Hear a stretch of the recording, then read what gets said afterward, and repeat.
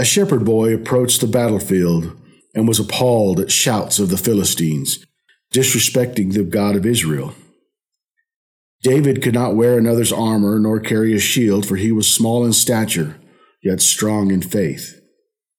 He chose smooth stones, and with a sling and the strength of God, Goliath was defeated. Stones in the hands of a shepherd were mighty indeed.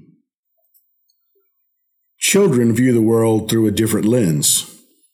They don't see a rock as an aerodynamic projectile unless they carry a slingshot, but rather a treasure, a multicolored fragment of earth formed by the hand of the Creator, hidden from view until discovered by little eyes and tiny fingers, cleaned and polished in jean pockets, magically appearing in washing machines.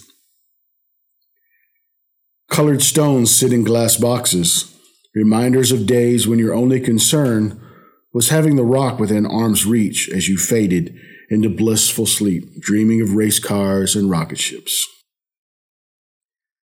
Artists see in stones what they are and what they may become. In the hands of a mason, a foundation for generations. In the hands of a sculptor, great statues of beauty and grace. In the hands of a shepherd, Goliath's downfall.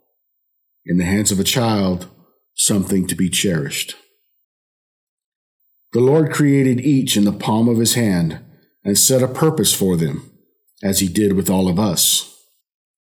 For in his hands we are strong, beautiful, courageous, and cherished. And now, the unravel. The stories of David continue to open up to me.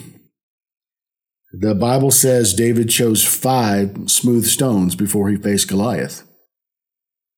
I wonder, did he not think one would be enough? Or were there 4 more Goliaths standing behind him? One day I hope to ask him that question.